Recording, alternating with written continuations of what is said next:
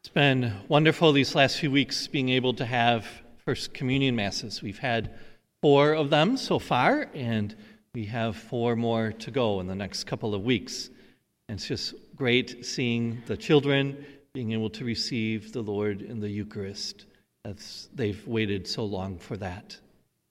We are also welcoming people into the church who would have been received during the Easter Vigil.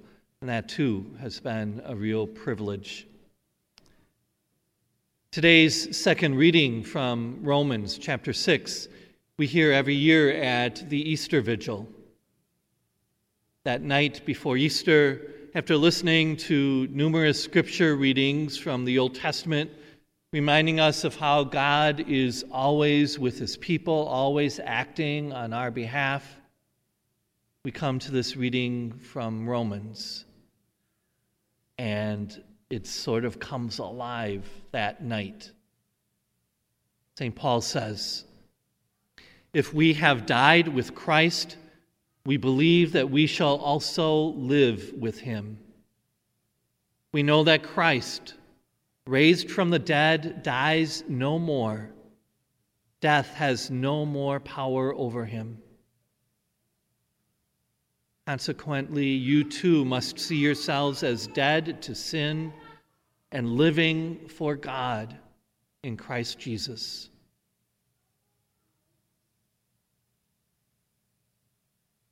That's a great description of what a Christian life is meant to be about. Being dead to sin and alive for God in Christ Jesus. For the apostles, the resurrection changed everything. Seeing the risen Lord changed them so profoundly that the rest of their lives were radically different. They would never be the same.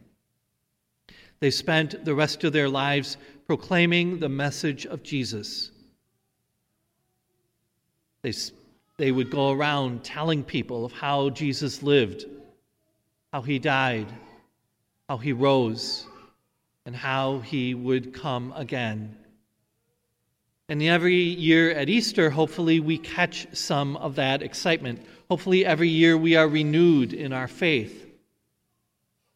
And yet then life happens again, and we sort of fall back into our old ways. There are so many competing interests for our time, our attention, our focus, our resources. We say our family is so important, and yet how often do we let work get in the way of our family or our marriage? There's always one more phone call to return, or one more problem to solve, one more task to accomplish, one more game to watch. We say our faith is so important, and yet we leave so little time for God, for prayer. The scripture from Romans challenges us to make our faith in Christ Jesus the most important truth in our lives. What would it take to live that way? To say that our faith in Christ is the most important thing in my life. To make decisions based on my faith. To allocate our time and resources based on our faith. To make our faith the center of our family life. We ask those questions individually, but we also need to ask them as a society, as a people.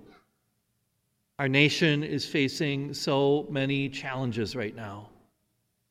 I'm scared for our country and what's happening to us.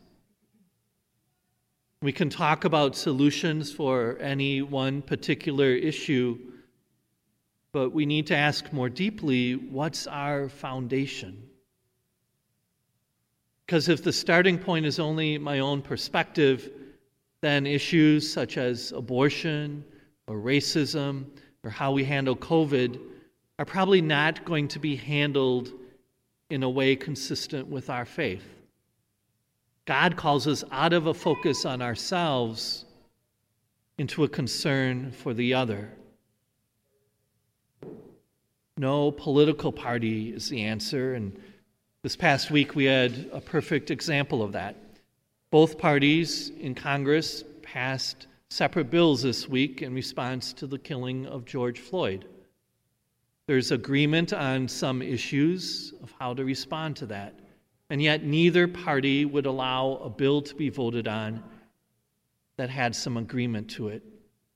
Both preferred to blame the other party rather than to take some steps forward in this election year. That's not a response of faith, whether it's that issue or very similar things happening on all kinds of issues.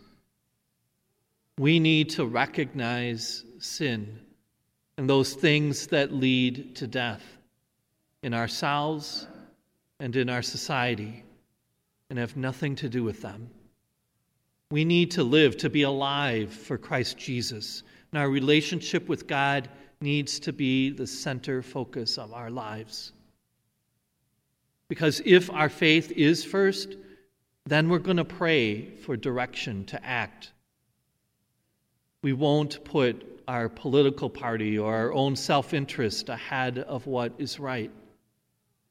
We won't allow work to get in the way of family or prayer. We will stay engaged in prayer, in marriage, in family life, in our community, our society. Jesus calls us to take up our cross, to put our faith in Him as the most important thing in our life. Whether it's challenging the status quo of our society or simply giving a cup of cold water for one of His little ones. May we truly desire to do that, to be dead to sin, but alive for God in Christ Jesus.